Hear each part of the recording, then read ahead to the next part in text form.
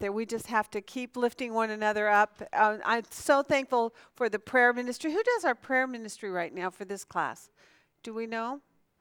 Is it you, Brenda? Are you doing the prayer ministry for us still? Oh, great. Okay. I thought it was you, but I wasn't positive. So we are so thankful to Brenda for her faithfulness to us in that as well. So keep your eyes open. Just print out those lists as they come and just keep praying for one another. That's just such an awesome thing. So helpful in our days here on this earth. We need it, right? But I can tell you one thing that has been impressed on me as we're approaching these end portions here of the book of Hebrews is the idea that we are to set our eyes on Jesus, who endured his cross, the cross that he bled and died on for us to accomplish all that he has accomplished for us. But if we keep our eyes on him and understand the glory that's to come, the rewards that's to come, the promises of God that are to come, that is really absolutely vital and essential in our personal lives. I was talking with Susan just a minute ago about, family issues that go on for every one of us. And when you see a family member who's walking apart from God, they make so many bad choices. And those bad choices have such long-term ramifications. And if you could only turn their eyes to Jesus, what a change and a deliverance could be there for them. So we are studying a book right now that I believe is probably the most misunderstood book.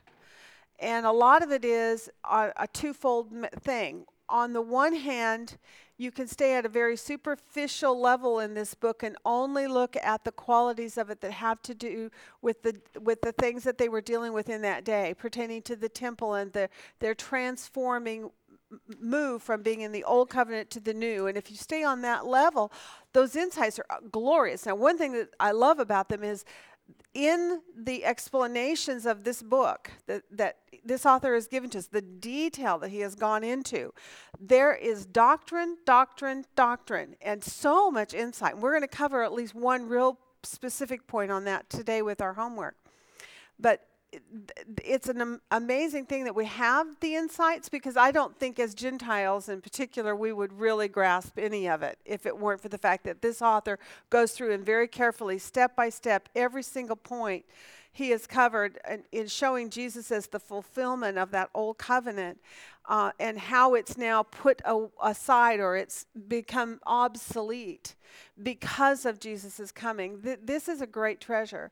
But the other side is, besides the qualities of the doctrinal points for the temple insights concerning Jesus being that picture, there's a deeper message in this book that I think people miss, and that is the message that's to us, you and I, the believer, who are to walk by faith, live by faith.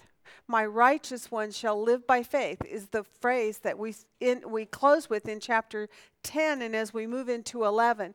Now, next week, the next 2 weeks, we are going to be in chapter 11. And the great thing is, I think her homework kind of slows us down enough to give us the 2 full weeks to go through it. I just warn you, don't get too wrapped around every one of the stories in there, but try to stay up on the level of what the author's purpose is in this, right? So that you don't miss the message he's giving by getting tangled in every one of the stories that are mentioned as an example of faithfulness, okay?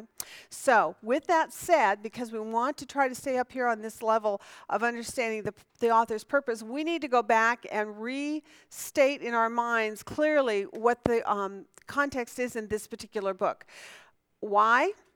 Because context rules for interpretation, right?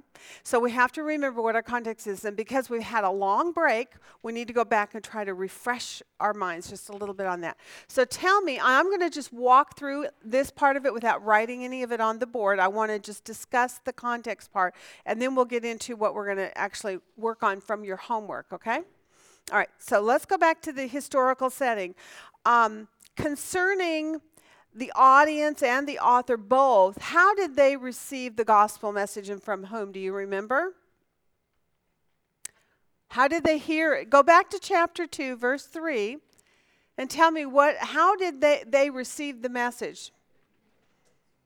And how does that help us set historical context?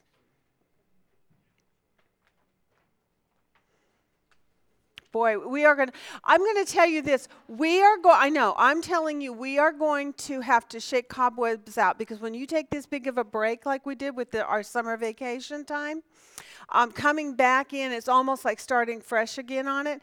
The advantage you will have is, as these things are brought back up to your mind, you will go, oh yeah. Oh yeah, and we're going to do this for a couple of weeks, and then you'll get back into it again. It'll be good. So today there's lots of grace. I'm going to direct you into verses to help you find the answers and refresh your minds a little bit, okay? So how did these people come into the gospel?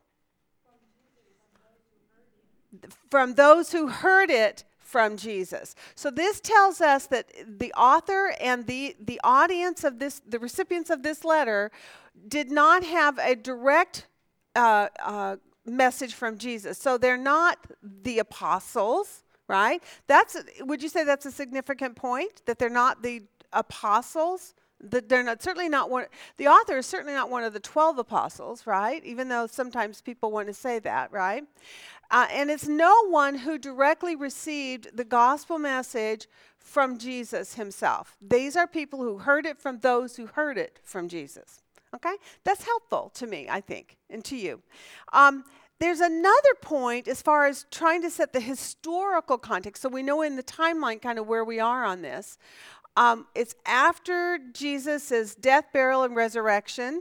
It's the growth of the church, probably somewhere either during or after the time of what is written in the book of Acts, right? That era of the book of Acts.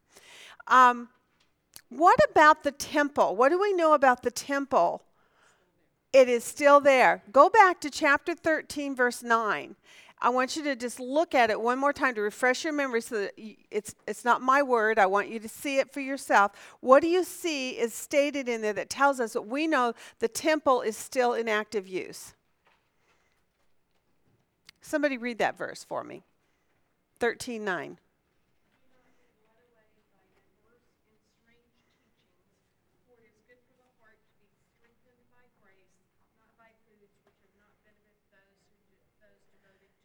Is that Hebrews 13:9? 10. I'm sorry. Keep going. Verse 10. Okay. There we go. Okay, I'm so sorry. So we have a altar that they have no right to eat from, right? In other words, he's saying they are still going to an altar, is the implication there.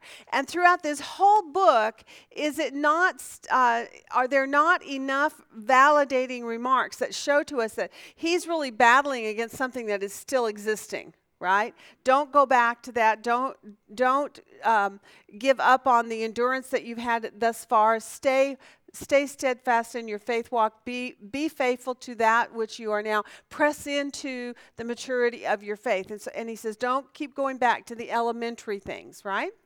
All right, so we know the historical setting then is the temple is still standing. So this is before what time frame on a timeline?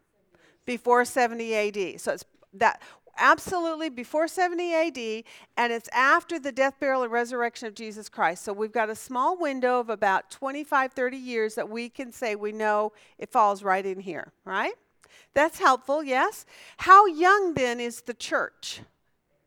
Very young. So as you look at the message that this author is giving to them, does that impact your understanding of how he's going through what he's doing as far as what he's presenting, what he's telling them? If the temple is still active and present, and that is something that these recipients have grown up in, this has been their experience with how they worship God. This has been their experience in their family history, and many among them, of their family members and community, are still engaged in it actively. because they haven't come into this new faith, right? In this new covenant. So they are battling a tug of war in their hearts and amongst themselves with their family members as to this new thing that they have entered into, where now they are no longer going to that temple and they are no longer performing those sacrifices. And so it is a daily battle of faith that they are having to truly, it's like giving up a bad habit, so to speak. Not that the old temple works were a bad habit, but I'm just saying, trying to break that habit of family and tradition that was there for them and established is a difficult thing. If you think of it just in reality, in your own life, how long does it take you to break a habit? To stop doing something you've always done before? It's very difficult, isn't it? And how easy is it to slip back into it? Pretty easy, right? And sometimes, especially in the case of faith, with this particular group, what do we know about the recipients' understanding about their new faith? Is there a problem? What has been the problem? Do you remember? That's right. So they didn't mature, and because they didn't mature, then do you think that makes a person more vulnerable to slip back into old ways? How does that apply to a believer today? Is there an application of that for us as well? What do you see happen in the lives of people that come into faith, or at least you think they have, because you've given them the gospel message and they've made a verbal testimony that they have faith on Jesus. But then what happens if they don't get connected? What if they don't get trained up? Oh, yeah. What is our danger in our world today about that? What kind of things can pull a person away? How many venues are there out there to pull them away? Okay. And what is the avenue? I mean, in the days of the writing of this book, they didn't have internet, they didn't have TV, they didn't have radio, right? So they didn't have as many bombardments, I don't think, as, in their day, unless they actually engaged with a person in a conversation who wanted to draw them away, there would probably not necessarily be a lot of things that would, at least not personally, cast it out. But what do we have going on in our world today?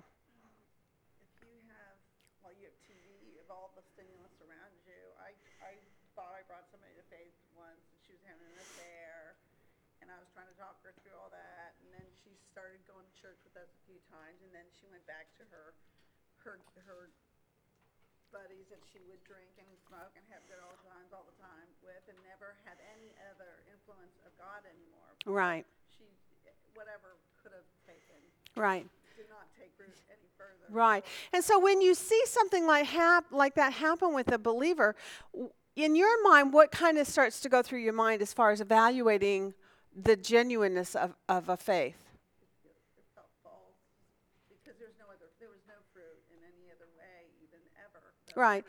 So then could you conclude then that her unfaithfulness to and uncommitment basically to her newfound faith in Jesus Christ, by her not making that step forward, would you say that is probably a sign or an indication that maybe they never actually really made their faith commitment to Jesus, even though they spoke the words? This is a tender and challenging subject for people, because there are some who simply say all you have to do is confess with your mouth and it's a done deal. What do you think Hebrews has been teaching us so far on this?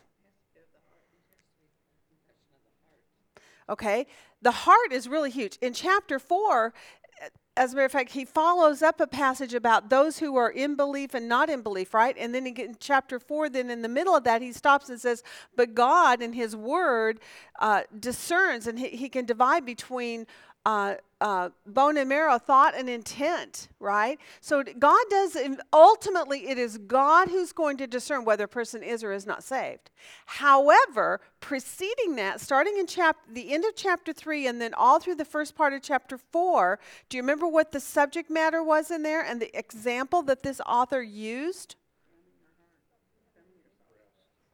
entering into the rest of God. And when he gave the example and he taught to them how you know if someone has actually entered into rest, what was the synonymous word he used with having faith or believing? Obedience. He actually ties obedience and faith together. He's saying, Jesus actually said it. He says, those who love me, what? Obey me, right?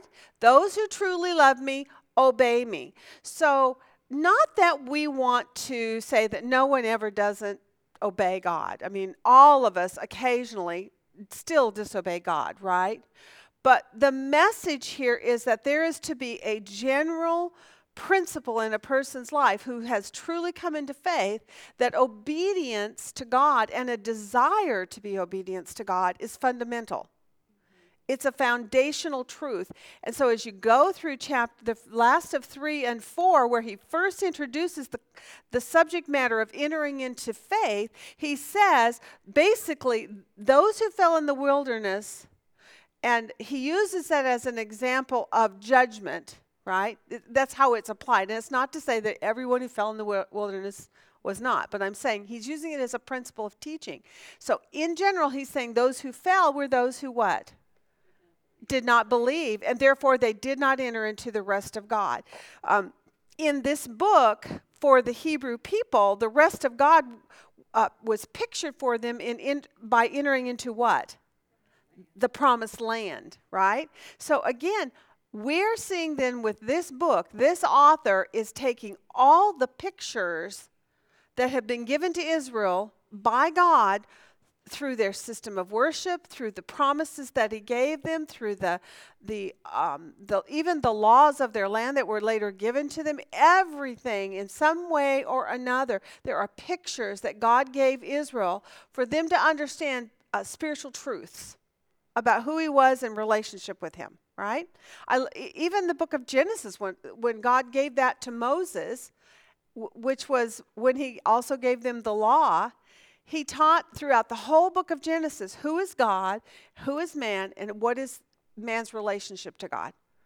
This gives man an understanding of who he is, where he came from, why he's here, and where he's going when he's done with this life.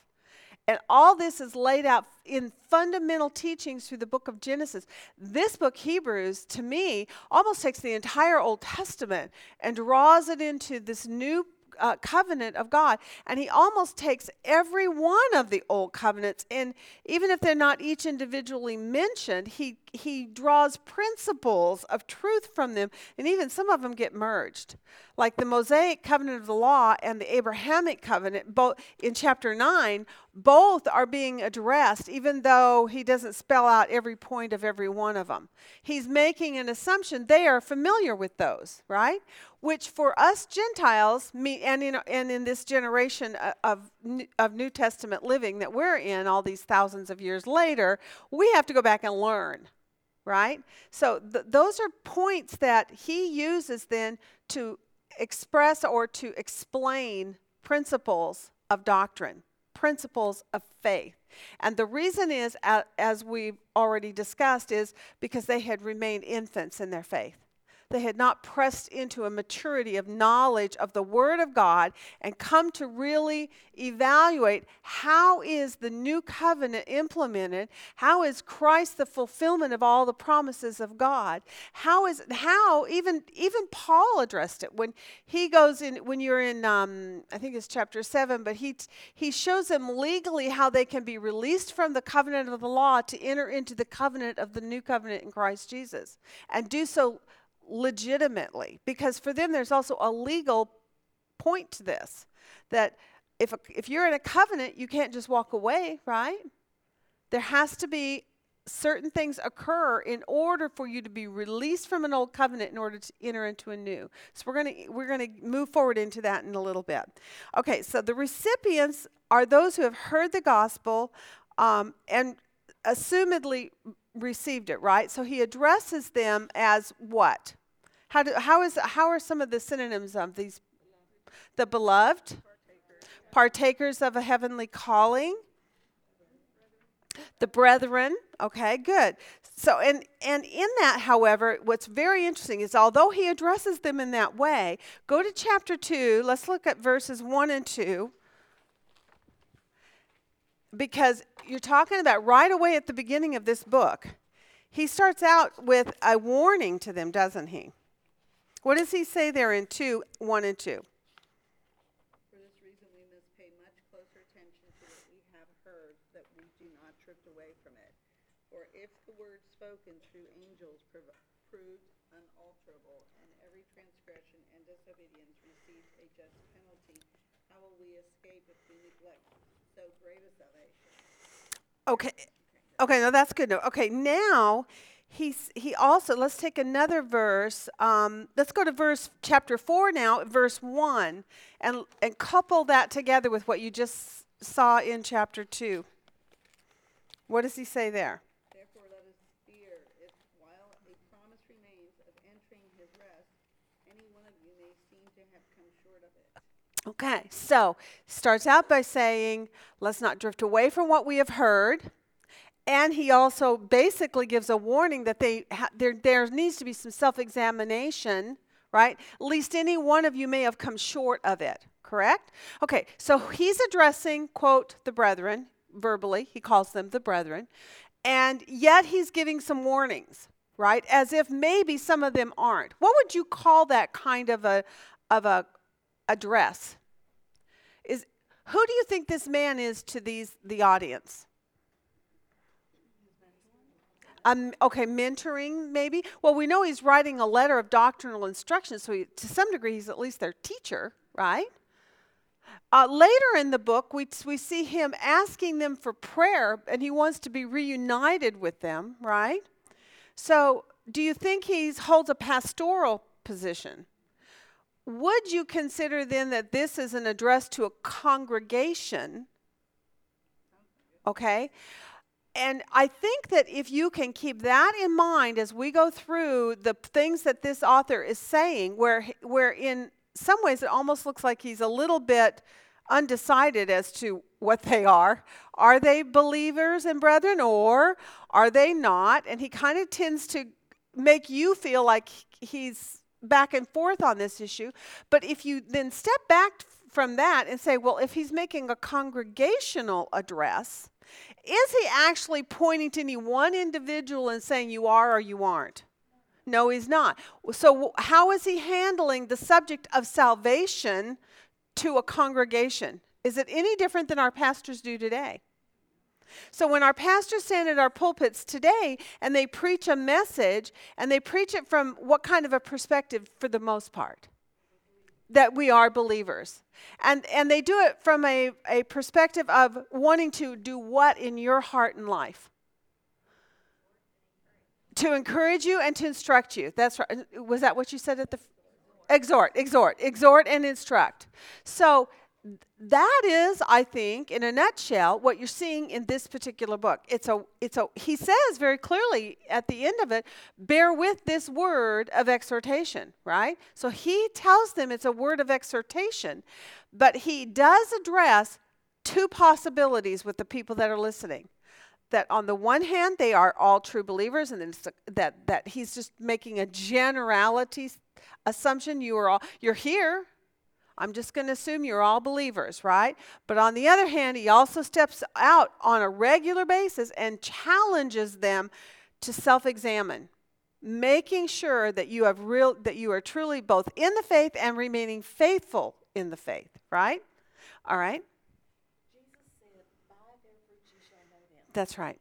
And he goes on and says, but remember that when you were first saved, the fruits that you exhibited, how you joyfully Right. took the seizure of your property and That's right. identified with those that were in persecution.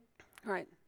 So, yeah, I think he's just restating what Jesus is on. Right. And I think he is actually not, I don't think that any one of his individual points has an identified target. What he's doing is making a general congregational plea that each individual for themselves examined to see whether or not they're in the faith. And if they are, he sets the standard for what is acceptable behavior in life. Is everyone in agreement with that at this point? Is that how you see this? That he's, okay. I think that is helpful, because then what happens is when he does hit some of these places where he's saying you this and you that, and it almost sounds like he's condemning them right to hell. What he's really saying is examine yourself so that that does not happen to you. And that is exactly what a pastor does in our pulpits every Sunday morning. Most of them who are faithful to address the whole totality of an audience. Every teacher faces this challenge. You know, when you're teaching, you know, in my case, it's more like different levels of knowledge that you have to try to say, well, get down low enough so that those who are just starting this can grab hold too and join you, but then make it challenging enough for personal application, then make it even deeper for those who want to go to the next step. And it's kind of a stretch sometimes. I remember when I first came into faith and I was teaching a young class that was called Girls in Action at my Baptist church.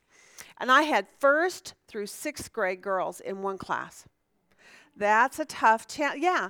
Now, fortunately, I was teaching missions, and so it wasn't so bad. But I had to be able to address every step of maturity for what they were capable of handling, but also of what they were capable of understanding, right?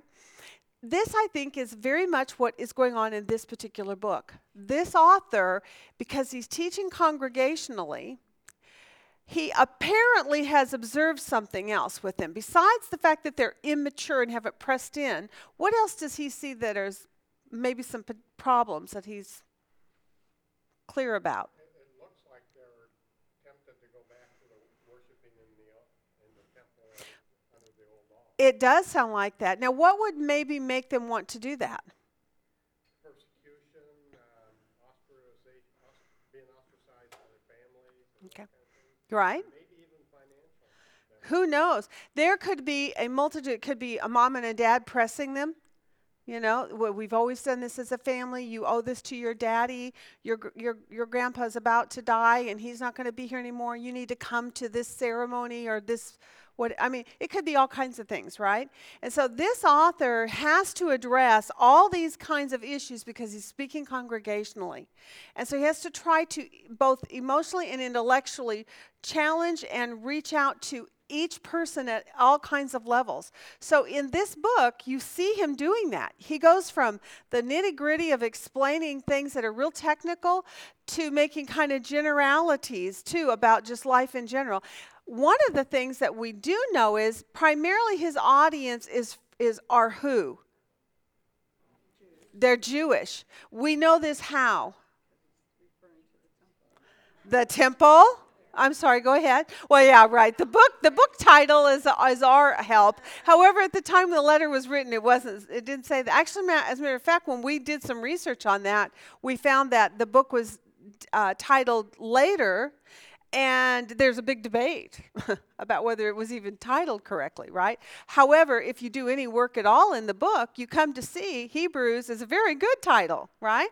Because the whole book is about an address to Hebrew-minded people. We see that because of all the scripture references. How many quotes are there in this book? All from the Old Testament, right? Over and over and over. And as he addresses them, particularly as we're now about to enter into chapter 11, who are all the examples that are given to them? All from the saints, the patriarchs that they all know, right? So it becomes very apparent that this is a Hebrew audience, and that has a very strong influence in the things that he's addressing in this particular book. Okay, so they have heard the gospel. They are urged not to drift away from it. We now have come to see they are also willful infants in their faith. They have willfully not matured, right? And how do we know that that's a willful act on their part? A lack of their being responsible. How do we know that? Okay, they have had instruction, and that's the one I was thinking of. By now, you should be teachers. But you can't even, and he had addressed a conversation of Jesus being the high priest according to the order of Melchizedek. And when he brought that up, he says, I can't even begin to explain this to you because you're so immature in your understanding of, basically, he doesn't say it this way, but I am. He basically is saying, you don't get the pictures. You don't see how Jesus is this for you. And so they are challenged because they are people who are so used to having a high priest or a priest at all, they can't fathom their life without an earthly priest. And so he wants to explain to them through the ancient story that they have through Abraham's encounter with Melchizedek and how Jesus, by declaration of God himself, said that his seed, when he came, he would be a priest forever according to the order of Melchizedek. He quotes Old Testament and he gives the Old Testament encounter story with Abraham in passing.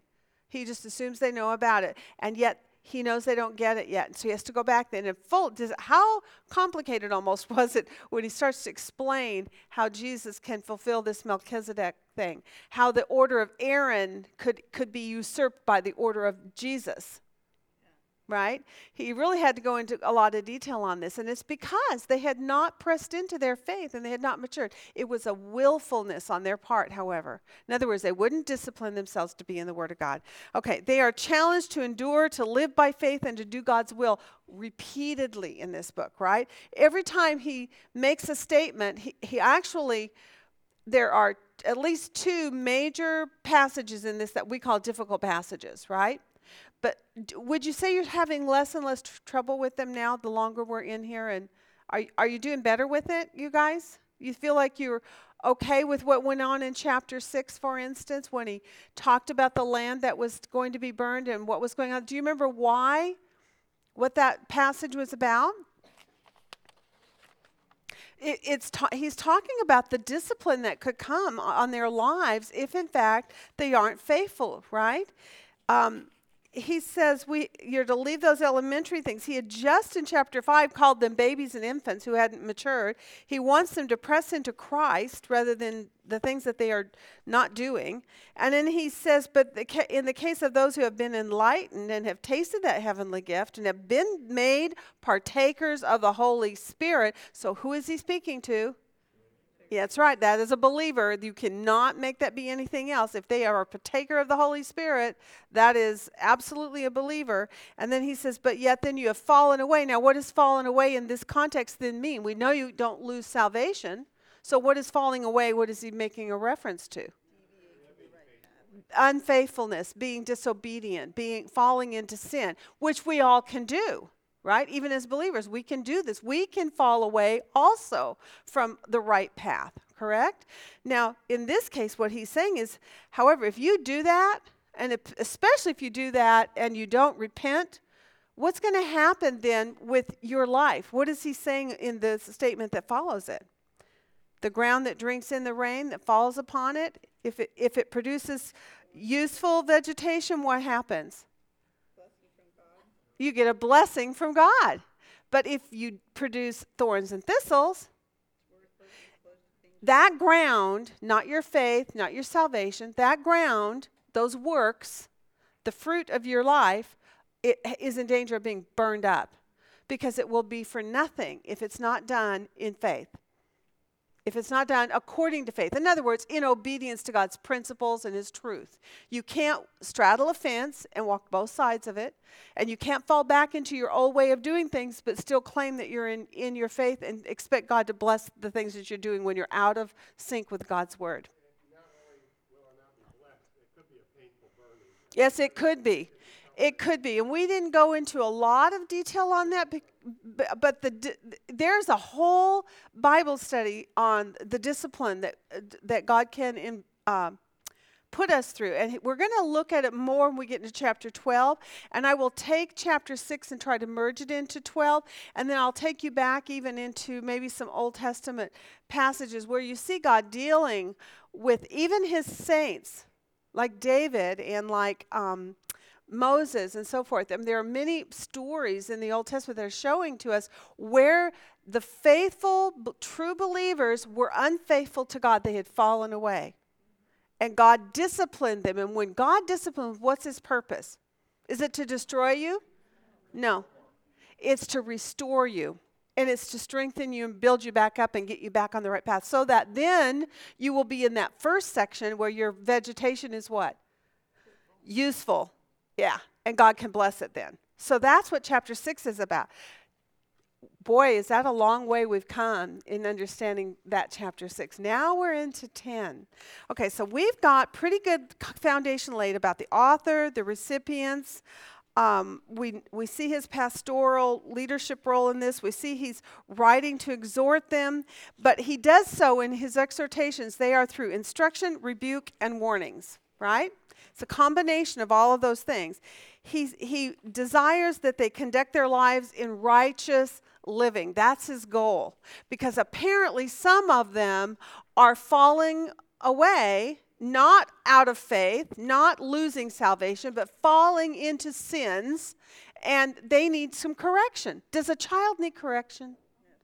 Even though they're being naughty, are they bad kids? I mean, are they worthless? Or do they need to be burned up and just be gone because they failed to be obedient? No, they need to be disciplined and trained so that they come back into right relationship with their family members and with society rules and regulations, and that then the fruit in their life is healthy and joyful and productive as citizens, right? I mean, that's just one way of looking at this whole scenario.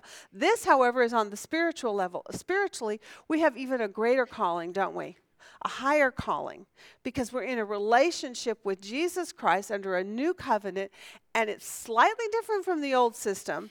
So he's going to address that now in chapter 10, how it's a different system, and if you do not enter it correctly, then there is no hope. Okay? All right, now, key repeated words very quickly. Tell me some of the key subjects that you know are going on in the book of Hebrews on the whole. Who is the number one subject? Jesus himself, right? What are the other key things that are brought up to help you to focus in this book? The better than quality, that Jesus is better than.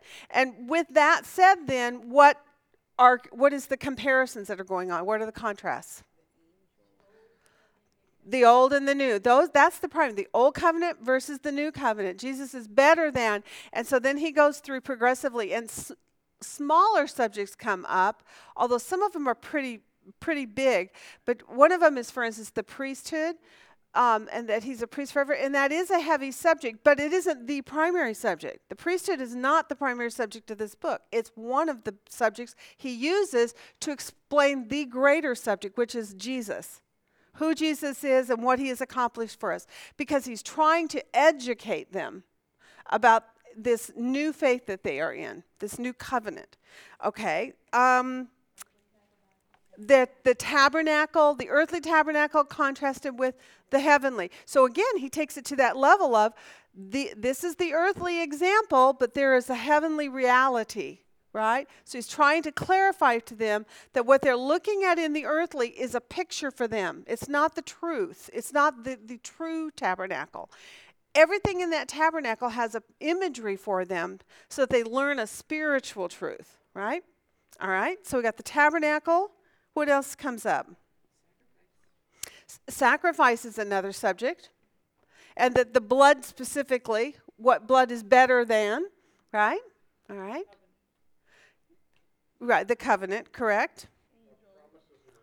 There we go. Rewards and the promises of God given by an oath, right? So you can almost join promises and his oath together as one subject and kind of accumulate information on that. But when God made his promises, they were given by an oath, which does what for this audience that he's impressing on them? It's unchangeable. How sure is the promises of God? What does he do to actually press that home to them? What kind of things does he tell them about? That number one, he explains that it's impossible for God to lie. And then when he does so, how does he demonstrate that God has always been truthful?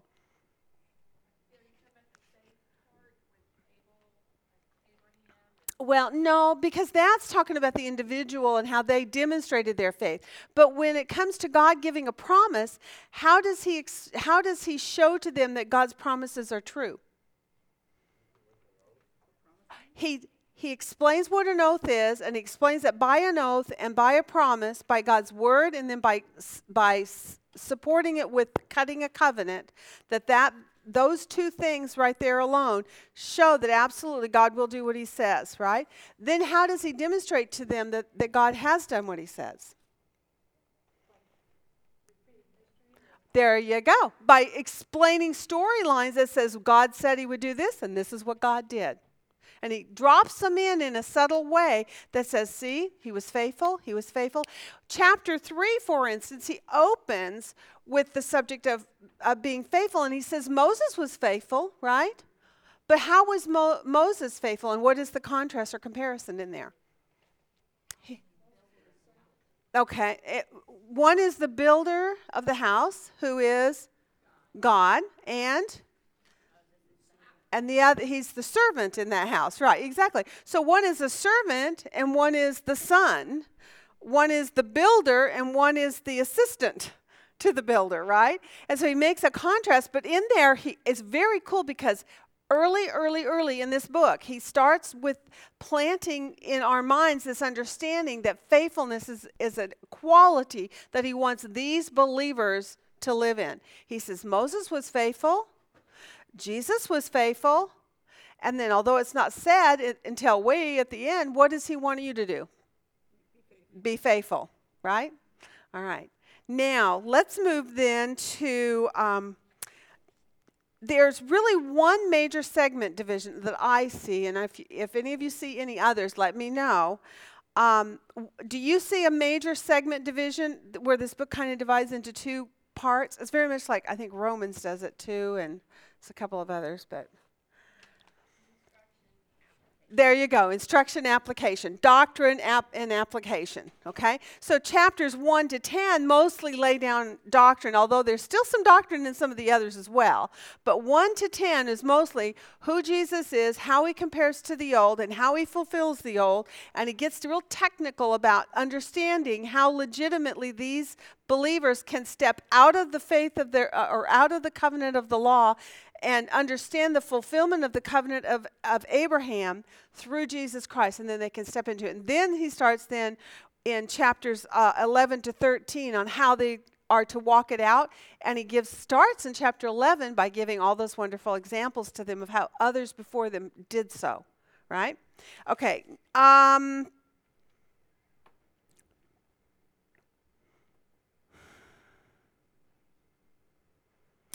I want to go real quickly. One of the major subjects, the major subject in this book is Jesus himself. So if you kind of look at a smaller segment division in this, I see one that pertains to Jesus himself, how he is that which is better, in reference to his work. So in chapters 1 to 4, we see that the law can never make us perfect by its sacrifices, right, in 1 to 4. But then in 5 to 10, it's contrasted, but Jesus, what? He does make us better. He does sanctify us by the offering of his own body, right? Once for all. Wait a second, that was in chapter 10. Let me see, segment divisions. I'm sorry, my brain jumped. Let me go back to the segment divisions. I want to look at chapters 1 to 3. Do you remember in 1 to 3 how Jesus is portrayed? What is the Son of God? This is really important, you guys. Don't lose that title. He is God the Son.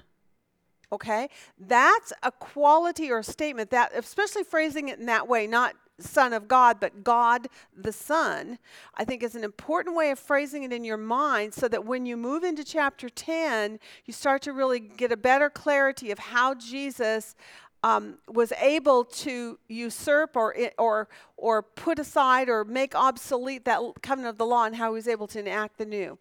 All right, so he's God. He is God the Son in chapters 1 to 3, and he's portrayed in that way. Starting in 4 to 7, a major subject there is he is what? The high priest. He is a high priest, and for how long? Forever. How does that contrast to the other system? They were only there until they died, and especially in the days of Jesus, they weren't even waiting until they died. They were passing it on year by year, even as selling it off to one another. It had become so corrupt by the time Jesus came into the scene in the days of Rome. In chapters 8 to 10, we see another major subject. First was the priesthood just before it. Now what is the major subject in 8 to 10? The covenant. Yes. You're always going to have Jesus. He's everything. He's every chapter.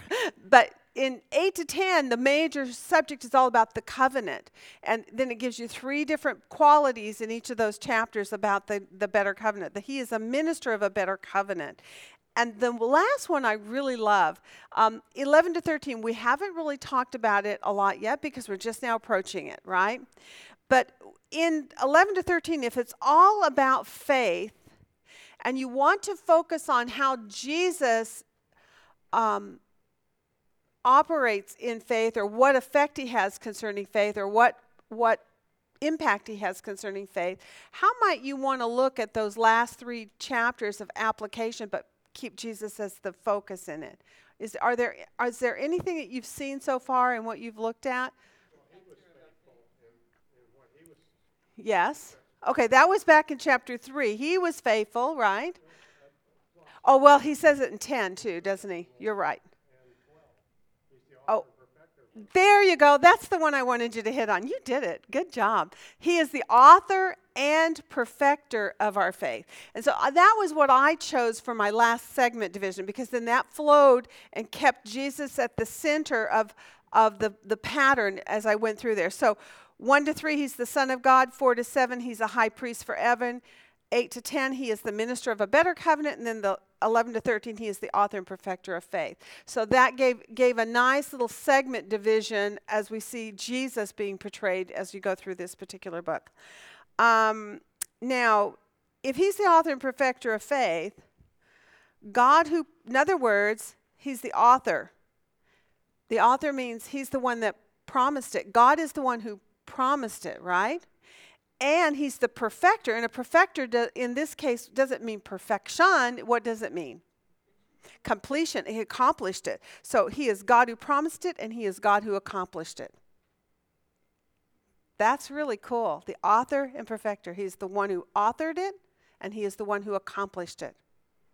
I love that. Okay, see to it that you do not refuse him, therefore. Okay, now, we're ready now to move forward if there are not any more questions about kind of the contextual setting of this book. I had to go back and do that with you.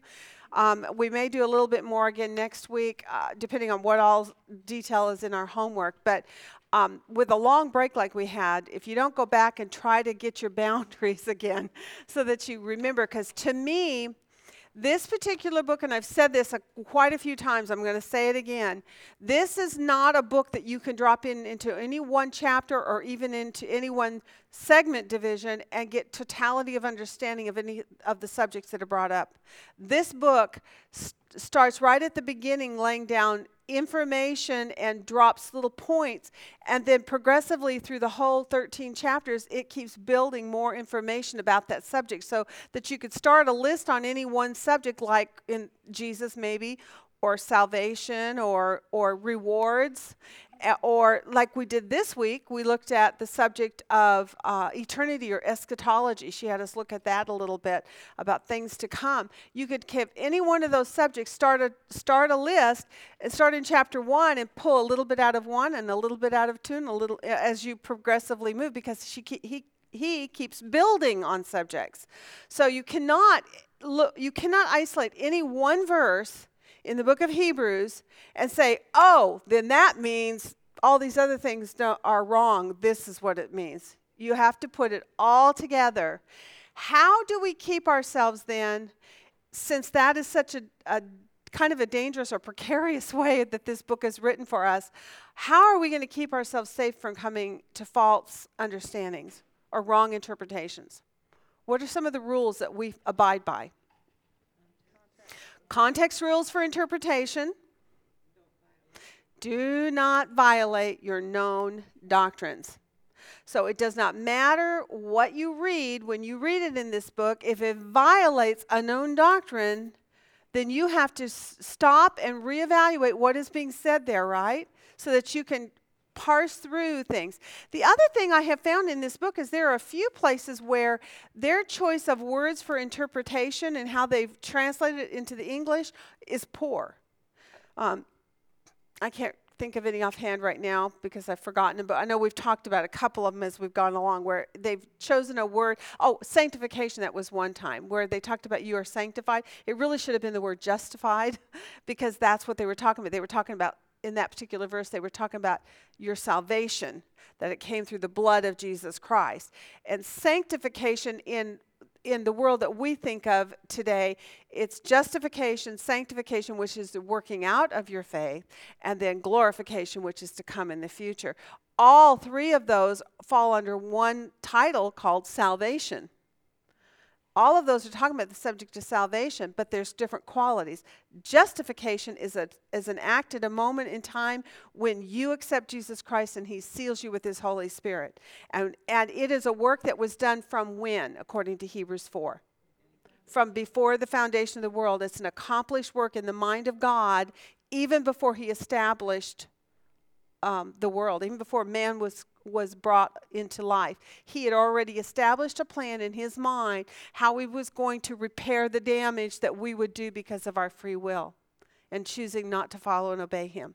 He said, I have, in the Garden of Eden, when sin first occurred, what did God say to Adam and Eve concerning that?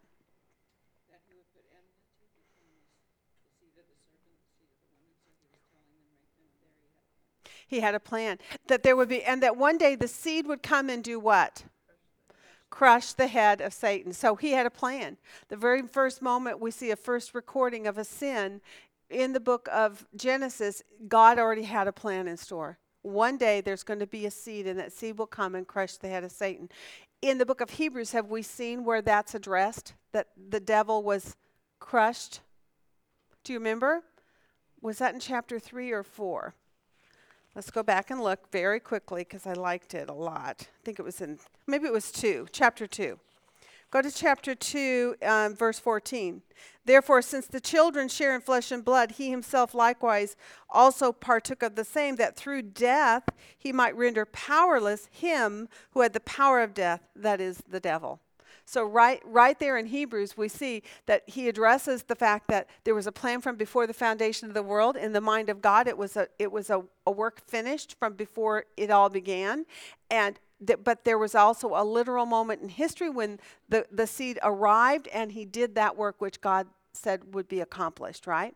Okay, so when we have words, however, and in translations like that word sanctification, and it actually means justification, you have to be wise enough to read the totality of what's being said, put it all together and say, oh, what they really mean here is sanctified means they're set apart as in justified. Okay? All right, so we've got that said. Context rules, don't violate your known doctrine. You've got to bring it all together. Know that if you drop in a place, you see something that's said, you're a little confused about it, say, ooh, I better stop and remember what are my doctrines that I won't violate, number one. And number two, what else has this author said previously about this subject throughout all these chapters? Because you got to pull them all in and lay them into a list so that you don't get lost in that one verse over there that sounds complicated and throws you for a loop. Okay? And I think that's exactly what has happened through the ages with this particular book. People don't stay in it long enough to really set their context and keep reminding themselves don't violate their known doctrine. And they end up violating, and that's how you get bad stuff out there. Okay, so now what we are going to talk about right now is what you did in your homework. Let me see if I can find... Okay, I went through, and I haven't done this in a while, but I used to talk about it from time to time with you all. One of the things that's fun, and I would challenge you to try to do for yourself, if you're wanting to go to the next level in your inductive Bible study skills, After you have done all your homework, go back day by day and just look to see what did they inductively have you do, right? What was the major focus in day 1's homework? What was it in day 2's and so forth? So I went through and I looked at day 1. In day 1, what do you think we did in day 1? Just go back and look at your assignment and tell me what you see in day 1's work. Yeah, we are in lesson 9 of part 2. Yes. I'm sorry, because that's where we remember my foot threw us for a loop and I had to cancel and we didn't get to discuss this lesson. That's why we have to come back and finish it today. But it's actually very good because it gives us, instead of just doing a review, a lesson 0, we're actually doing a lesson. So that's kind of nice. It'll help us, I think, better. But what did you see in lesson 9, day 1's homework? What did you do there? What was your major subject? The throne. That's right. So it's all about the throne of Jesus, right? And so what you're basically doing there inductively is what?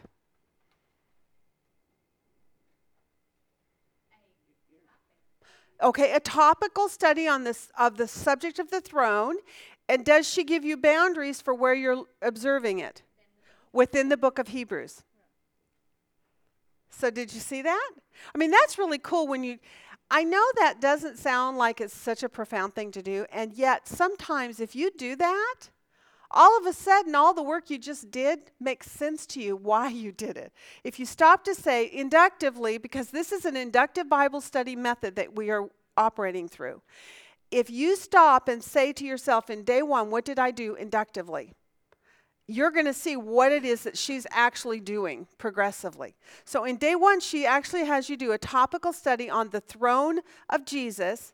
And again, just like I said earlier, this author drops in a point in one verse, and then next chapter he might drop in another, and then a few more chapters, he drops it in again. So you have to use the whole book in its totality to get all your subject information about the throne, right? So let's do that together right now. Let's look to see what we learned about the throne in day 1. Oops, my pen.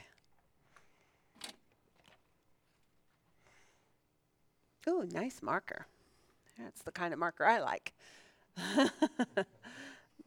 Sometimes they dry out on me while I'm talking. Of course, no wisecracks. Okay, we're going to look right here we're going to look at the throne of Jesus.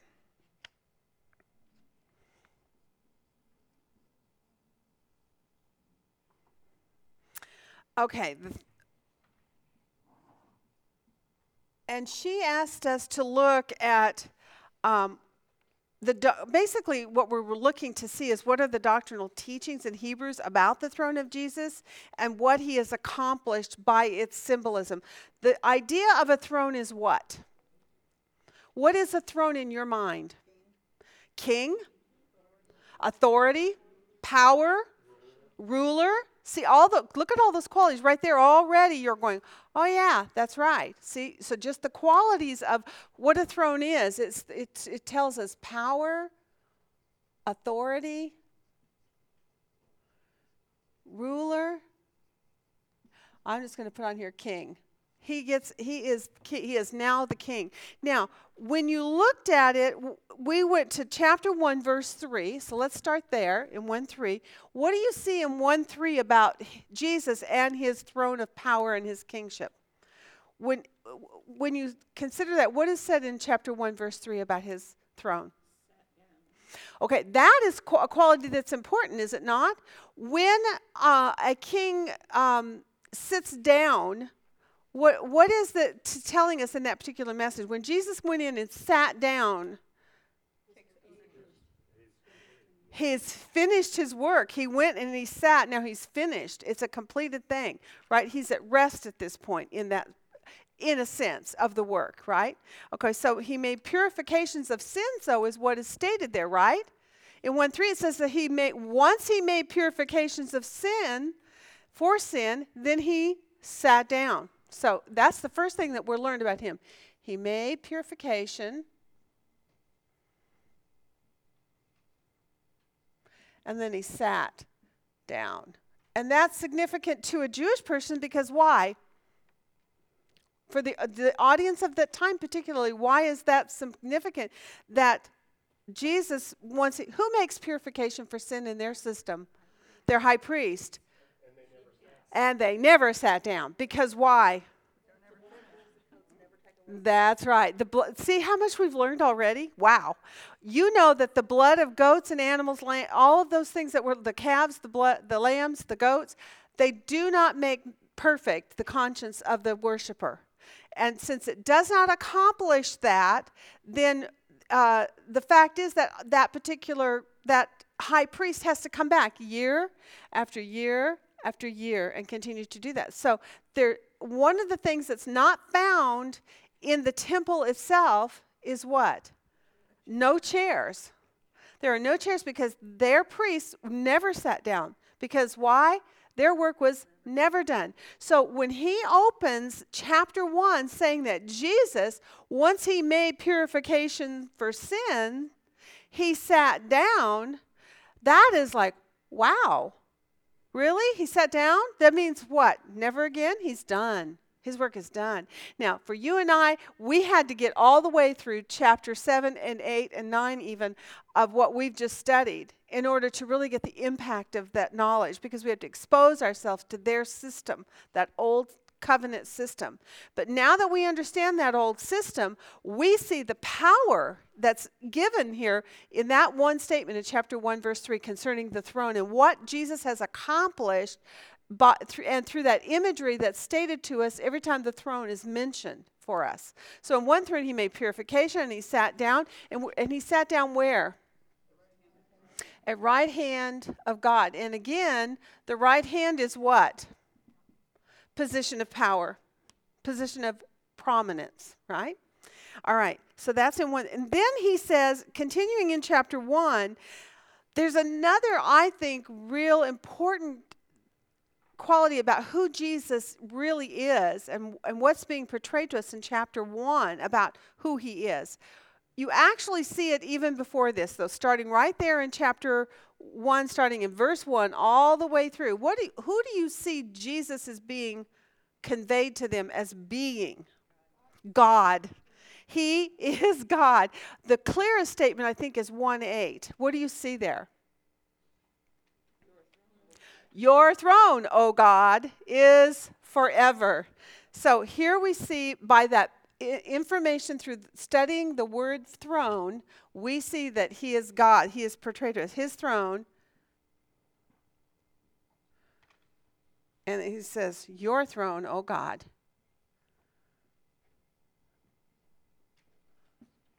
is forever. Okay, and that's in 1:8. All right. Now let's move on into chapter 2. What else do we see about his work there? And it does. Now I'm taking you to a little sideline here on this. It doesn't use the word throne here, but again, when he talks about the work, and we already talked about it, but I'm just going to take you back there because I think it's a powerful point. In chapter 2.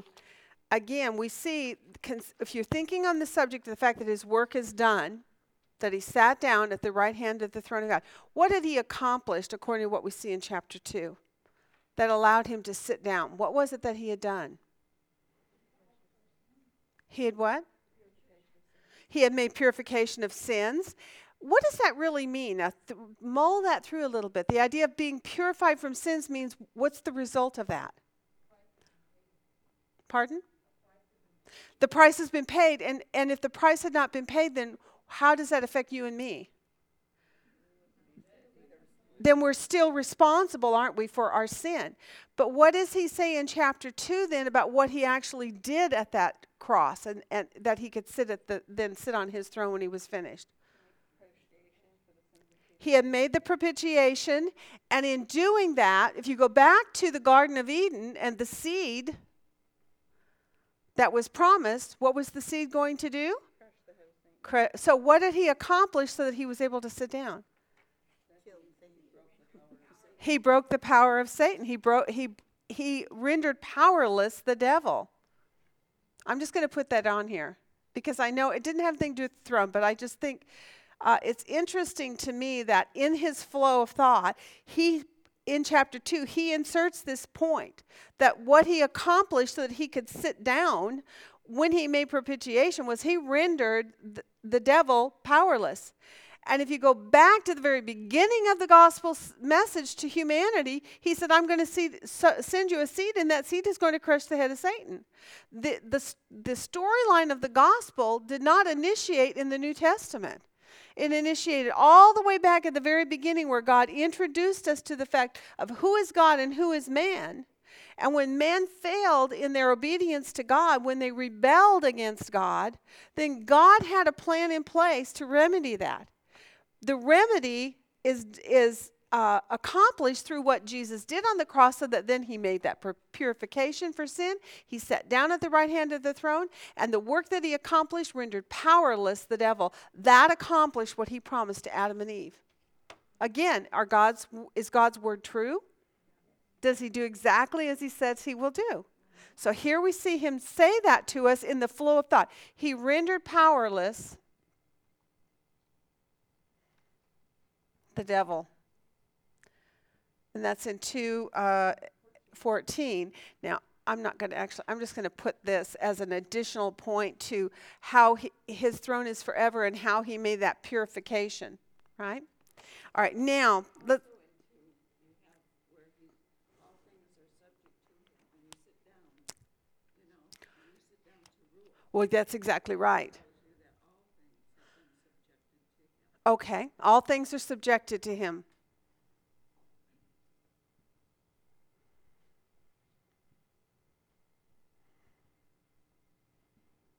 And what I think is, and that's in what verse, Carrie? 2:8. Okay, what I find interesting about that verse 2 is that things have always been subjected to him. It was actually finished from before the foundation of the world. However, we are now seeing the reality of God accomplishing what he promised. So as God makes promises to man, when he fulfills them, how does that affect a person's ability to have faith and to trust and to follow? Right? I remember a few weeks ago there was a visitor to our Sunday school class, and his business card said on it, "Sowing seeds of doubt." Do you remember that guy? You weren't there, I don't think. I was, but I happened. It's just one of those things with the Lord's timing. I happened to be there, and so at the end of class, I went up and I sat, and I ended up talking to him for about 30 minutes. But in that conversation, he basically insulted me by saying that I wasn't using reasoning and intellect of any measure, that I was just foolishly following, basically a blind faith. And so my response to him was, when God promised something, and he has through the ages, thousands of years ago, and then he fulfills it, that to me is not blind faith. That is hearing what he said thousands of years ago through his prophets who claimed to be his, claimed to be speaking for him and by him. They wrote it down. It's been preserved supernaturally through the generations. And then when it's accomplished, that affirms that what God has said is true.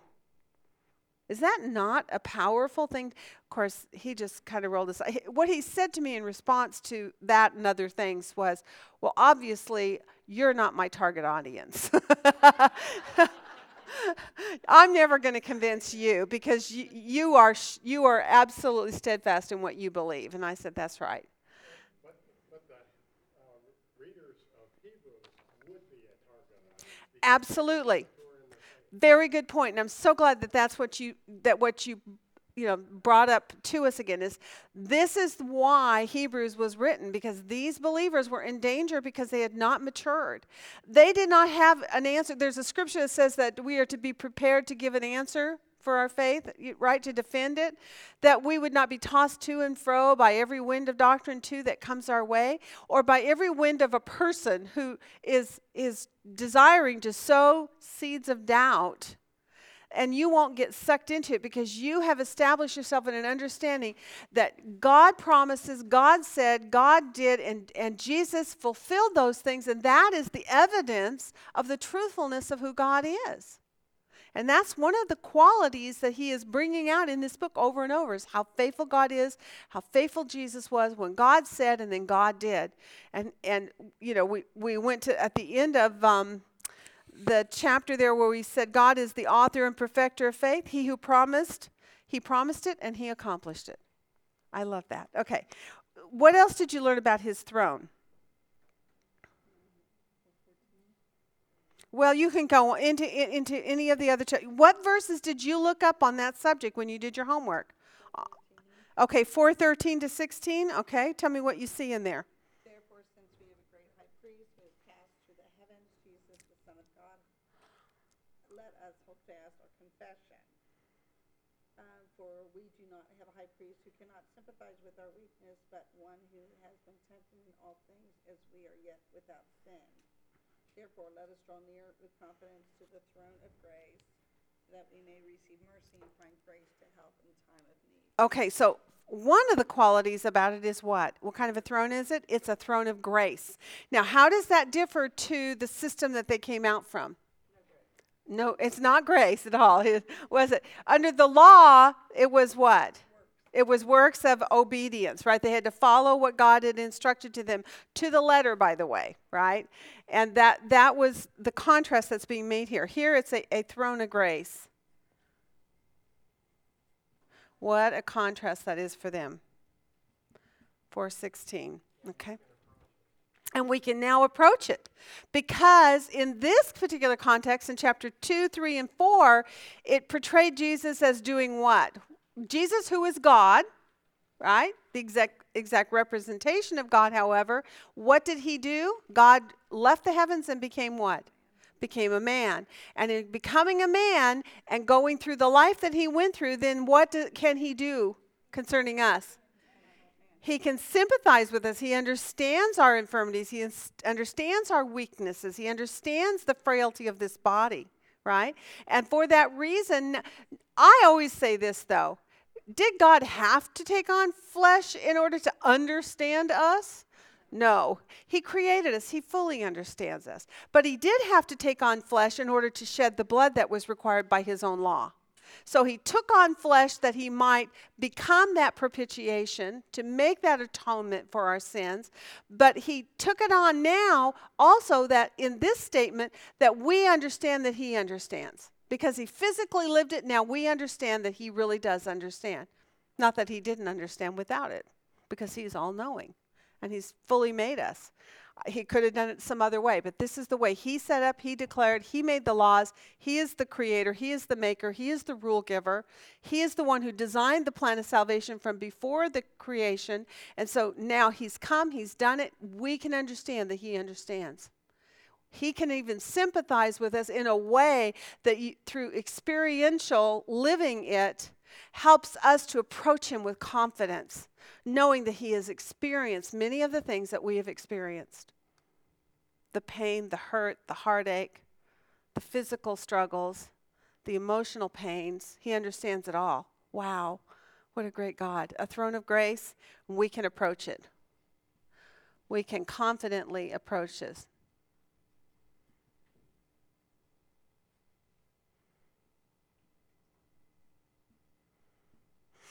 Okay, now, what else did you learn about the throne? 6:19 through 20. The hope we have as an anchor of the soul, a hope both sure and steadfast, and one which enters within the veil.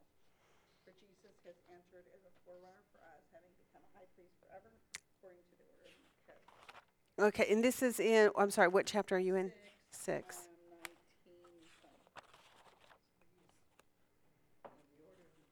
Okay, I see where you did it has to do with entering within the veil, and so you associated that with the throne. Okay, all right. Oh, okay, the order, got it. I see what you're saying. Okay, I'm trying to get on board too. It's been a long time since we've been here. Okay. All right. So, what points are you seeing in that concerning his throne? Insight do you gain from that? That it creates a hope. It anchors my soul knowing what he's already, his position.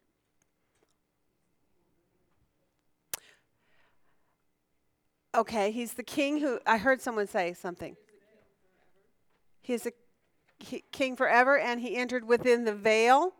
And I think the rest of the statement is most applicable to us after that. He entered within the veil as what? As a forerunner for us. Because he's gone in and made the propitiation. Now for you and I, we're going to talk about the veil here in just a second. What has happened for us then because he went in as that forerunner and made that propitiation? Now, what is a forerunner? The one who goes before you, which means you come after, right? That means now because he went in as a forerunner for us and made that propitiation, now we can confidently enter in, right? So he provided for us basically a way to enter into the presence of God. Was that true in the old system that they were familiar with? Could they ever enter into the holy place? Oh, no. Not even their priests could. Only the high priest, and only once a year. And in the context, we have a hope that anchors our life. Right, and the hope is when you connect the word hope. What do you connect that back to? What other synonyms in this book is there? The assurance. Okay, an assurance and a hope, confidence, faith, and also even go back to the promises, right? Because what is the hope in? Is in what God has promised, right? So when you look at the hope, when we consider the word hope in English, how do we see that word? We wish it were true. We hope it's true. But in this particular context, how is hope used? Absoluteness, an assurity. Now, when we get into homework next week, you're going to get to really build that understanding up more because we're going to do word studies and look at that all in the context of chapter 11. So it's a sure hope, and it gives us, so he was our forerunner, right? Sure expectation is a good way to describe that. Yes. He entered the throne as a forerunner.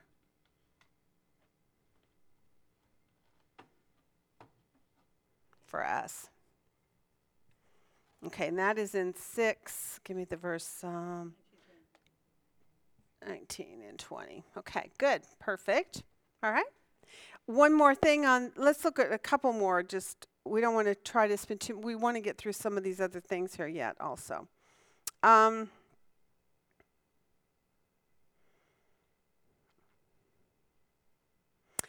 like chapter 9 a lot. Let's do that one for sure. I'm not sure if it says temple in that one either. So I've got threw a couple of extras in here. I'm sorry. My brain connected some things that probably by technicality they're not there. So let me look. Nope, it isn't there. Forget it. Okay. Move on. Okay, are there any other points about the throne that you gathered on your list? Things that you think are significant about the throne and what it shows us about the work that he accomplished for you and I. Okay, it is forever. What verse are you in?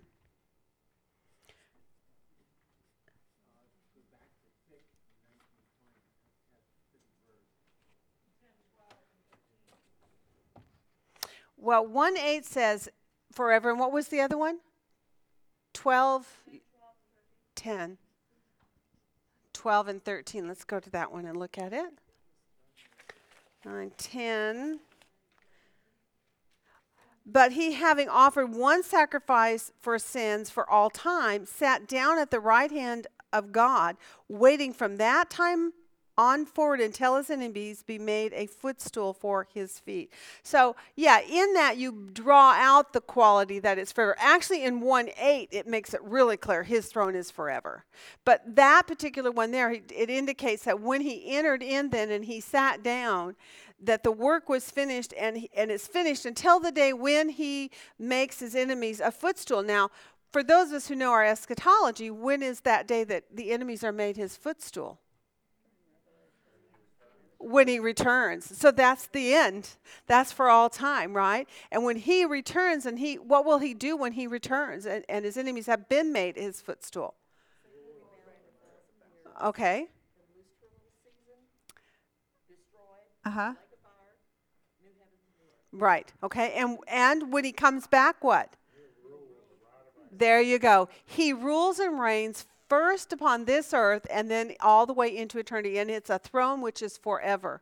Although we geographically move from this present heaven and earth to a new heaven and earth after the 1,000-year reign, his throne is never abolished.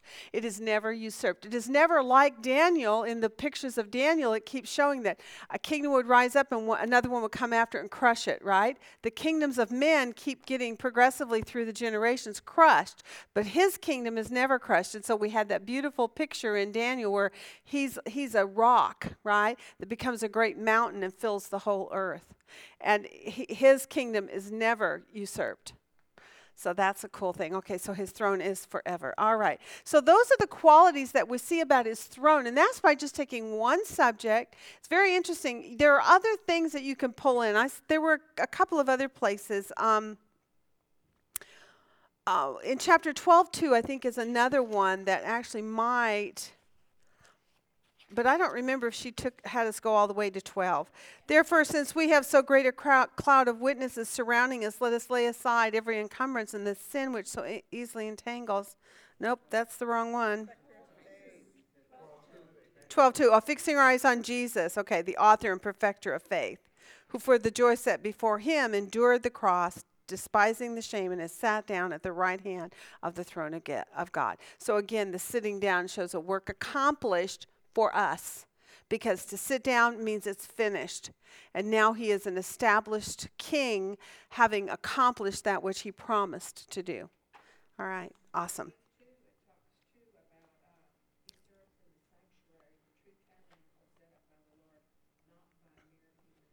Yes. Now, and that one we didn't really talk about, but that actually, in essence, with this particular group as the audience, he is constantly making that comparison between this, which was a temporal thing, and that which is the reality.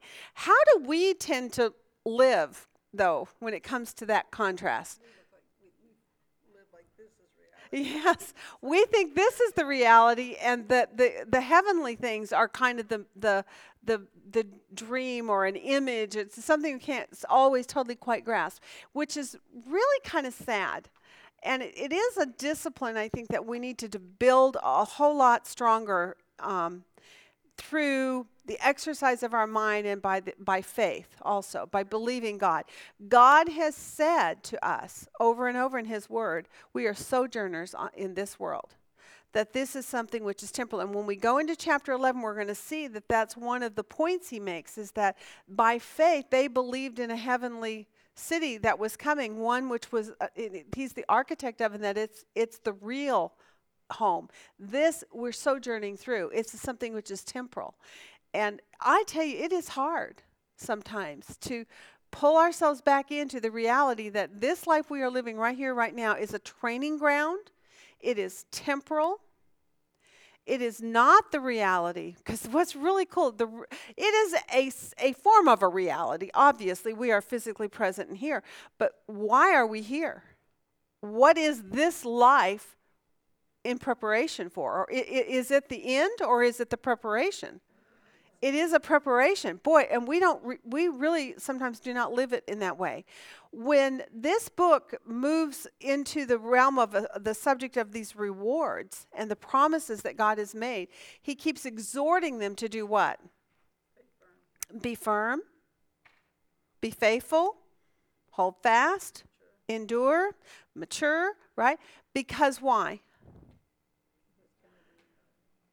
because the faithfulness that you exhibit here has an effect or a relationship to that which is coming in the future. When God says, if you're faithful here, I will entrust you with more, when Jesus gave on this earth the parables about landowners and about talents and about gifts and rewards that would come and that would be offered, and what is the kingdom of heaven is like searching for a treasure. A man will sell everything he has in order to purchase that plot of land that he might find that treasure which he knows is there, right?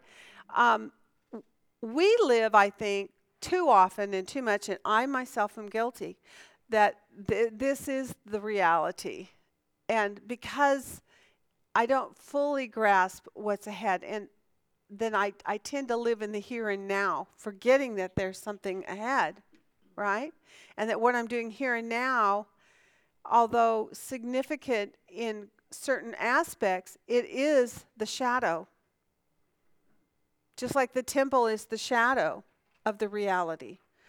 When you make life decisions about things you're going to spend your time doing, programs that you're going to support, family relationships you're going to build or not build, right? Friends you're going to make or not make, the things you spend your time doing. How many of us actually filter that through that perspective that he gives us in chapter 12, verses 1 and 2, where he says, set your eyes upon Jesus, who is the author and perfecter of faith, who for the joy set before him, he did the things that he did because of a joy that was coming ahead. Is that what we are doing? Are we actually making this life about the life that we have ahead of us with Christ that's an eternal life?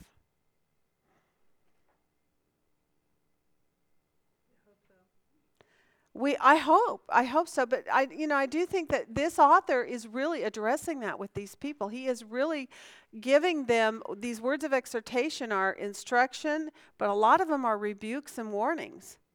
And he's saying, basically, evaluate your life, understanding that this is the shadow, these were the images of the true, and that this life is preparing us for a life to come, the rewards ahead.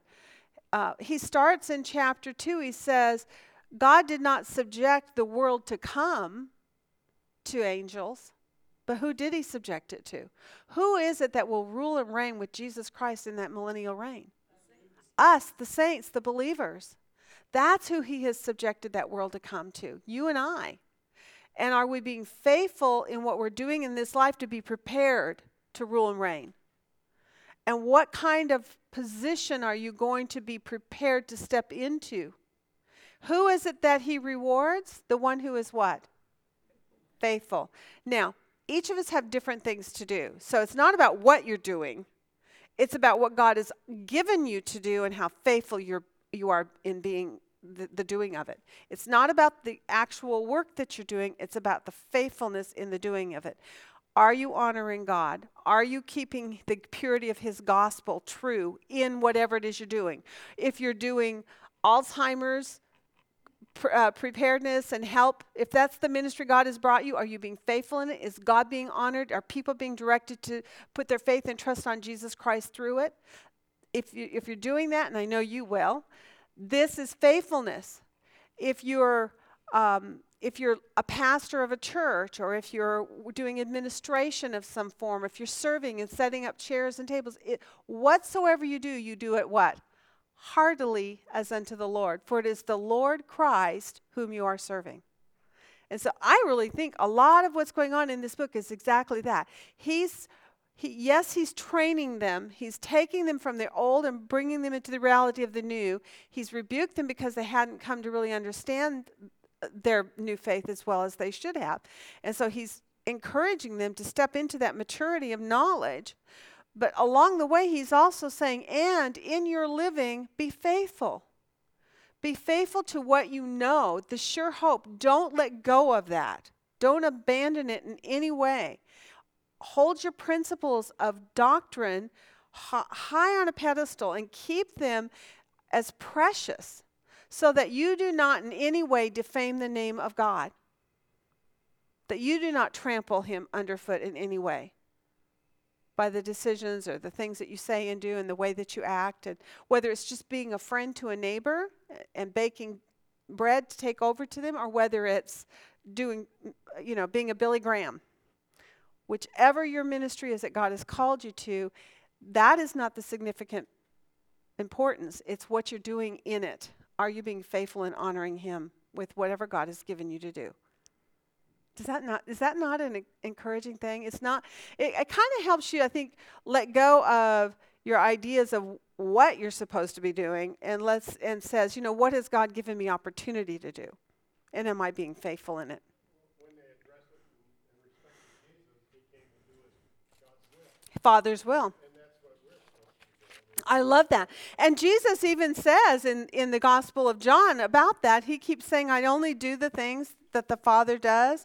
I only speak the things that the Father does. And then he kept telling them, my time is not yet come. My time is not yet come, until it was time. And then he says, it's my time. He waited on the Father, and he only listened to the Father. I hear what the Father says, and that's what I speak. I love that. That's a great example. Okay, so we see the throne of grace. Now, symbolism of the veil. Did everybody understand the symbolism of the veil? We don't probably need to go through that one in a lot of details, but the veil, ultimately, we had a temple veil, right?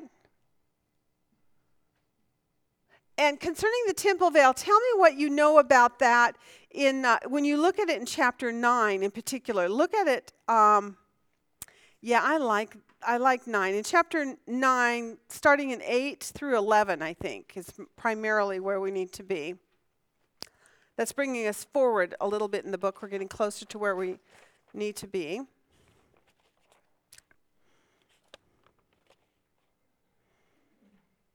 What was the veils about? What was if everything in the temple, in the physical realm for us was a picture, right? What was the picture or the message about the veil and its presence in that temple? Okay. And the veil in the temple was, I believe, blue cloth, but it was reinforced with metal threads of gold. Mm-hmm. And it essentially said that because of man's sin, there's a separation between them. That's really the message, isn't it? That because of man's sin, there is a separation that has occurred that's between God and man, right? And as long as that temple veil remained, what was that proclaiming to Israel? That what? Because what had not actually been dealt with?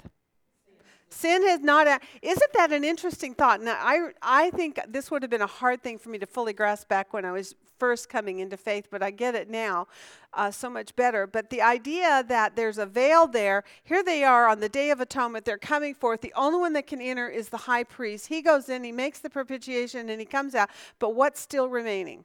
The veil.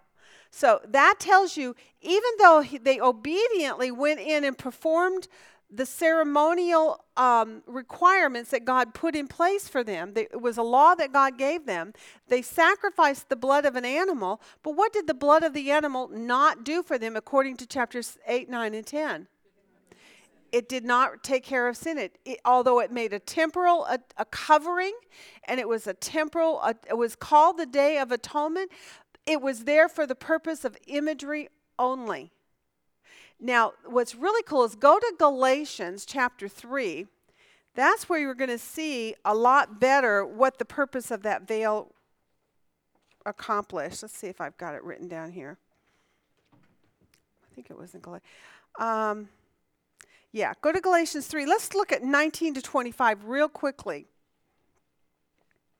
For those of you who have not tied in other cross-references to this, and we didn't do it in our homework, I just want you to see this real quick. Does anybody have that open yet? Donna, do you have that? 19 to 25. Why the law then? It was added because of transgressions, having been ordained through angels by the agency of a mediator, until the seed would come to whom the promise had been made. Okay, so the law was there until what would happen? To the Until the seed would come. And who is the seed? Well, let's keep reading. Now a mediator is not for one party only, whereas God is only one. Is the law then contrary to the promises of God? May it never be. For if a law had been given which was able to impart life, then righteousness would indeed have been based on the law.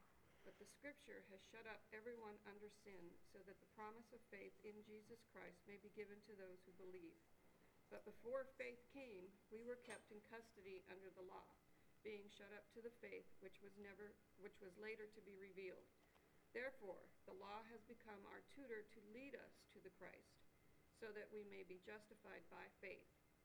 But now that faith has come, we are no longer under a tutor. Wow. So that particular cross-reference gives us a lot better insight, I think, about what the purpose of the veil. The veil was there to show that there was a separation between man and God because of our sin. And according to Hebrews, as long as the veil remained and as long as the inner sanctuary, the holy place, was not yet disclosed, what were they supposed to be understanding? What had not been dealt with? Their sin. Even though they were going in and giving sin sacrifice. Obviously, that sin sacrifice was only symbolic. And what they were supposed to be resonating with them is that one day God promised a seed would come. And he said it to Adam and Eve in the garden, but he also said it again to Abraham. One day I will promise you. And there were 3 things he promised to Abraham. What were they? Land, nation, and seed, right? And that seed, according to Galatians, is Christ. Yes. Could we say, though, that from Romans, that the blood actually kept God from bringing Yeah, absolutely. right immediately? Yes. Yes. Passover. There was a passing over, a temporal covering, but the whole thing that I love about what Hebrews is showing us, and also what Galatians shows us, is that the intention of the law was never for forgiveness of sin. Now, we didn't have time to do all this, but the covenant of the law, let's talk about some of its qualities. Yeah, it was blessings and cursings. Bless if you obey, right? So, in other words, it was a conditional covenant, right? And how long was it to last, according to what we just read? Until who would come? Until the seed would come.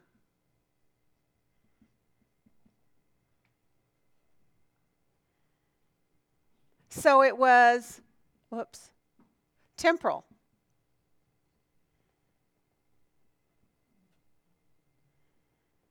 And what did it not do? It did not take away sin. Or take away sin's penalty. Right? I'm going to finish it. In other words, it did not make us pure and conscious.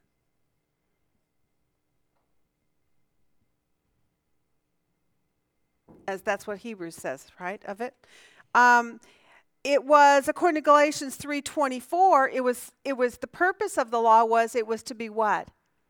A tutor. Purpose. A tutor. To lead to Christ. In other words, it was a picture. All those pictures were in there. Okay? And since it doesn't, Hebrews, it was in 7:19 of Hebrews, 7:19, that it did not make the worshiper perfect or their conscience perfect. It was also in 9:9 of Hebrews. Those statements are said. You can accumulate those 2 statements in there. Okay? All right, so that gives us an understanding then about the law. Now we understand that the law was temporal, and these who were worshiping under it, this particular generation who was just coming out of this and the temple was still standing, he is giving them very emphatic instructions that the law was always only a temporal thing. And it was never for the purpose of salvation. It was for teaching righteousness.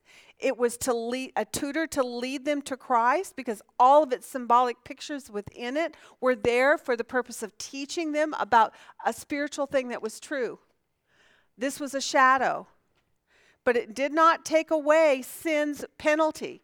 It only was a temporal covering over. And yes, we can go, as Craig said, go into more detail and expound on your insight on that. But the fundamental point that this author wants to make is the law was not there for salvation. It never was. I think we as Gentiles get that so wrong. Most of us don't know that. If you ask almost any Christian today about the law, they would say, oh no, you get salvation through practicing, because actually they still talk. I get questions all the time about, what about a Jew today? If they're practicing Judaism, are they saved? The answer is no. Why not? It comes in faith in the seed that God promised to their father Abraham and to their ancestor Adam and Eve in the garden. That seed, according to Galatians 3:24 or 3:16, is Christ. And therefore, with that in place, then the law never did save. It was a governor or a tutor that was to lead them to Christ. It was put in place for the purpose of giving them law and order while they lived on the land. And here's one of the issues with Israel as a nation and what these people were dealing with. Many of them, although they were under the, quote, the covenant of the law, because the covenant of the law, by the way, was a national covenant, not an individual covenant. It was for a nation. So you might want to keep that in mind. National, not personal. There was personal application, but it wasn't made with each one on an individual basis. It was made with a group, right? However, the Abrahamic covenant, when you compare it with that one, what was it? It was completely the opposite of everything you see here. It was a covenant of salvation because Abraham believed God, and what resulted? He counted it to him as righteousness. This is all in Genesis chapter 15. And in that, he promised him the seed, and Galatians lets us know that that seed was Christ. We also see in Galatians verses 6-8 that when God presented this covenant to Abraham, he was giving him the gospel. It was the gospel message that he received from God through that covenant. And so by that gospel promise of the promises of God, land, seed, nation, particularly the seed, and through the seed, when you go into Genesis 22, he says, and that seed will bless who?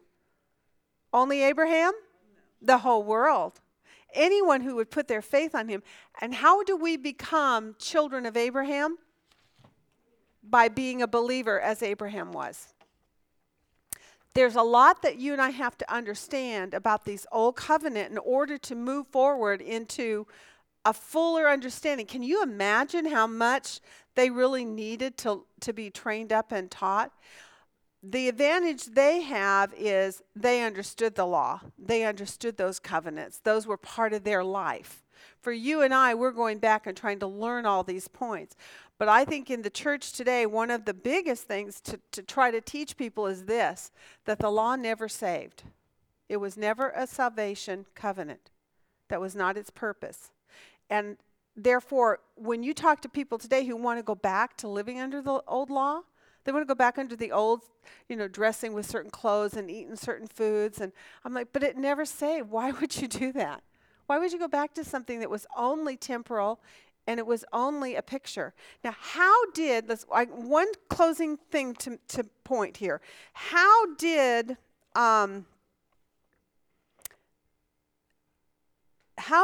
Jesus' death on the cross put aside the old? Because that was one of her questions to us this week in our homework. What was it how did he accomplish, or what occurred in that? This is in chapter 9. Starting in verse 15, he says this to them. For this reason, he is the mediator of a new covenant, so that since a death has taken place for the redemption of the transgressions, in other words, those sins which the law did not take care of, he has done and taken care of, that were committed under the first covenant, those who have been called may receive the promise of the eternal inheritance. How come? Because he died. This is interesting. He is the author and perfecter of our faith. He promised it and he fulfilled it. God promised Abraham. God promised Adam and Eve. God promised Moses, right? And if God makes the promise, he's the person making the will. If you make a will for your children, how do they inherit? Excuse me, yes, when you die.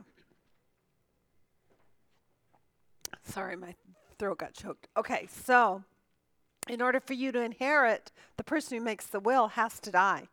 So who died? Jesus died. Who is Jesus? God the Son. So God made the promise and God died. And because he died, then he can, now you and I can inherit those things.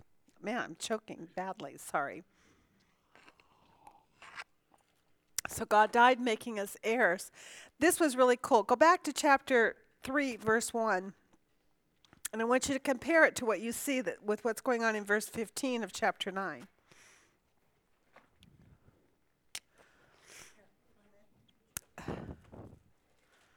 Oh, no, I don't need a mint. I just needed a tissue.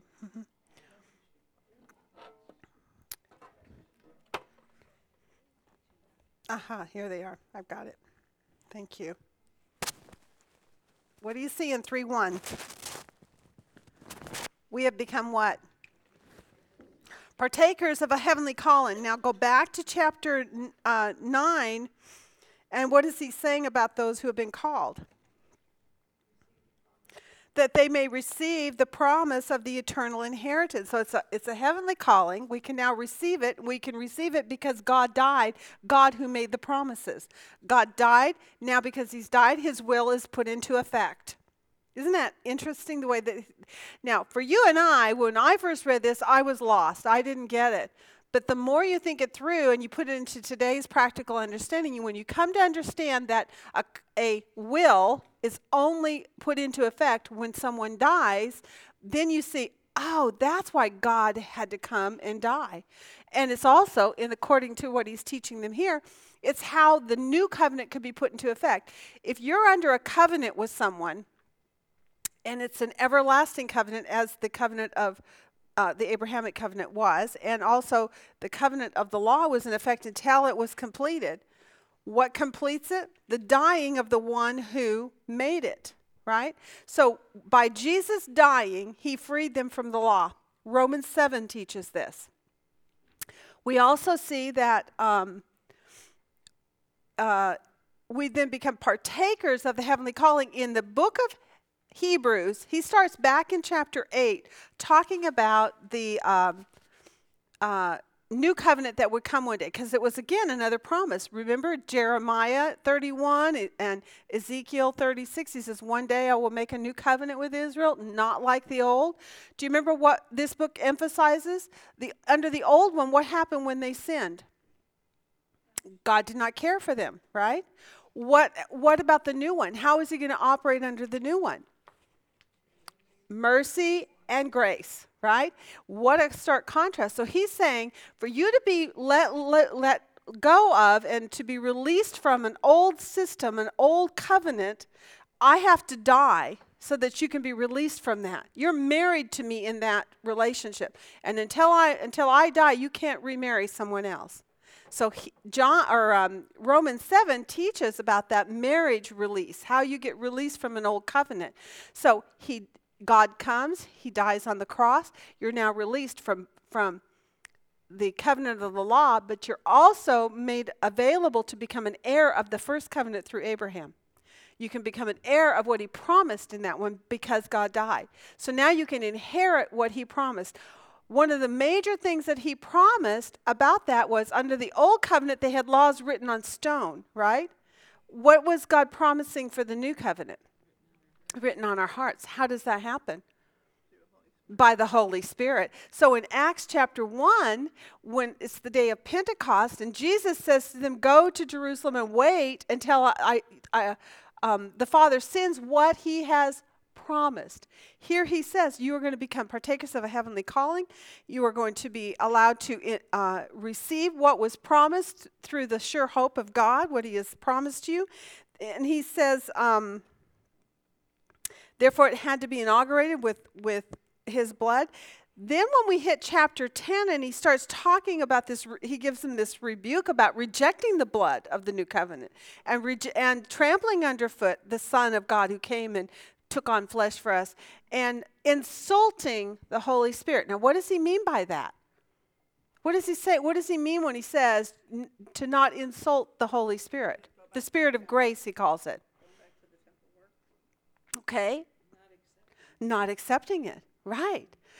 What is the major insult against the Spirit? What is the blasphemy of the Holy Spirit, which will never be forgiven, although all other sins will be?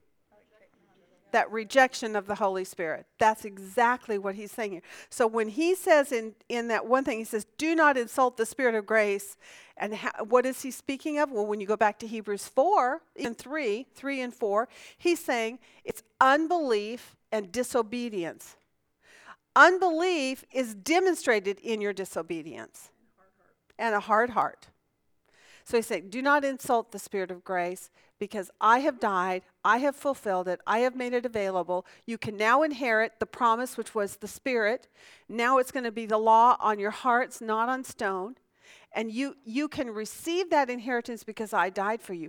You also can now leave the old covenant of the law and enter into a new covenant of a law in your heart because I released you by my death. So he fulfills both of those covenants and he fulfills one and releases the other. The other one being fulfilled because it was never a temporal. It was an eternal covenant. That all of its promises would go on forever and ever and ever and ever. He has promised them a land, a seed, and a nation. And that nation is going to go into eternity, right? We will receive a new heaven and a new earth, but it will still be that land, that seed, that nation fulfilled through God's fulfillment of his word. And so these people now are being taught that they are released from it because of the blood, because of the death. God came and he died. I love it, because now you can go back to chapter 1, reread chapter 1, and how he starts out saying he is God. He is the exact representation, and he says of him, he says, your throne, O God, is forever. So he starts there, and do you see how he's woven this? I mean, the intricacies in this book are deep and a little bit complicated, but when you start to really see them, it becomes amazing truth. That these people are released from that which bound them and held them back and put them in a position where Paul says he feels like he could never accomplish them. He could never really keep them. But when the power of the Spirit came and he was walking by the Spirit, then he would not fulfill the lusts of the flesh. What a better covenant that is.